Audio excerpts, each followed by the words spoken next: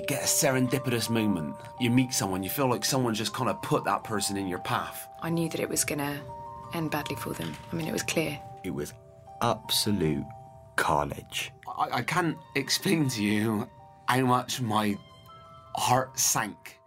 Hello, I'm Mark Dowd, and that was just a flavour of the upcoming Easter podcast from Things Unseen.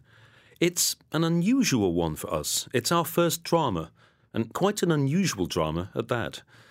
To set the scene, I'm chatting to the writer, Nick Warburton, and the producer, Paul Arnold. And Joe Sims, who plays a leading role in the story, will be joining us shortly. Welcome to you both. Hello. Hello. Paul, first of all, can you just give us an outline of the basics? Yes, well, Things Unseen has been hitherto known for our documentaries and our interviews, and it occurred to me that we might be able to do a drama that sounds like one of these documentaries. And so with Easter coming up, I wonder whether we could tell the Easter story in that way using actors improvising the interviews. Now, getting people to get into the mindset of someone who lived 2,000 years ago, when we started to think through the detail, it felt like that was quite a tricky thing to do and to pull off. And so when I talked to Nick, who I've worked with before, we came up with the idea that we might want to tell actually a modern story, but one which dealt with all of those Easter themes of sacrifice and redemption that we're all aware of. So, Nick, tell us a little bit about the story, and remember, people want to stay tuned right to the end, so no spoilers, please. Yes. Well, the story is contemporary. It's set here and now in a place somewhere in England we call West Trent. And the idea was to do a sort of contemporary passion story. So the telling of the story, I think, is a very important thing. It's so important. We tell this story every year. We tell it, in fact, every week. And there are different ways of telling it and resonances that come from each new telling.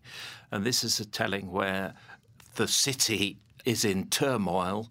There are divisions. People are at odds with each other. And there are factions that seem to be demanding their way, very much as Jerusalem must have been 2,000 years ago. And into that city comes someone who seems to be saying something rather different.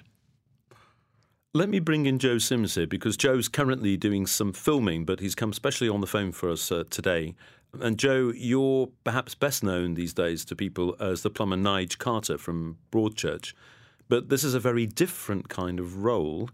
Tell me a little bit about how you see the character of Charlie. I think that Charlie is a guy in his late 20s, very well-meaning, lovely person, but without a very clear sense of direction or an ideology that he feels particularly wedded to. So he's done a lot of travelling, he's been working in and out of pubs, and he's just looking for that kind of sense of direction. Then he interviews Carl in a local paper and is absolutely intoxicated by the message that Carl's got to preach about being caring and considerate, and does it in such a way that speaks to Charlie. So for the first time in a long time, he has that light bulb moment, and something that he would like to do with the rest of his life. And I gather you'd not worked in this improvised way before without a script. How did you find that?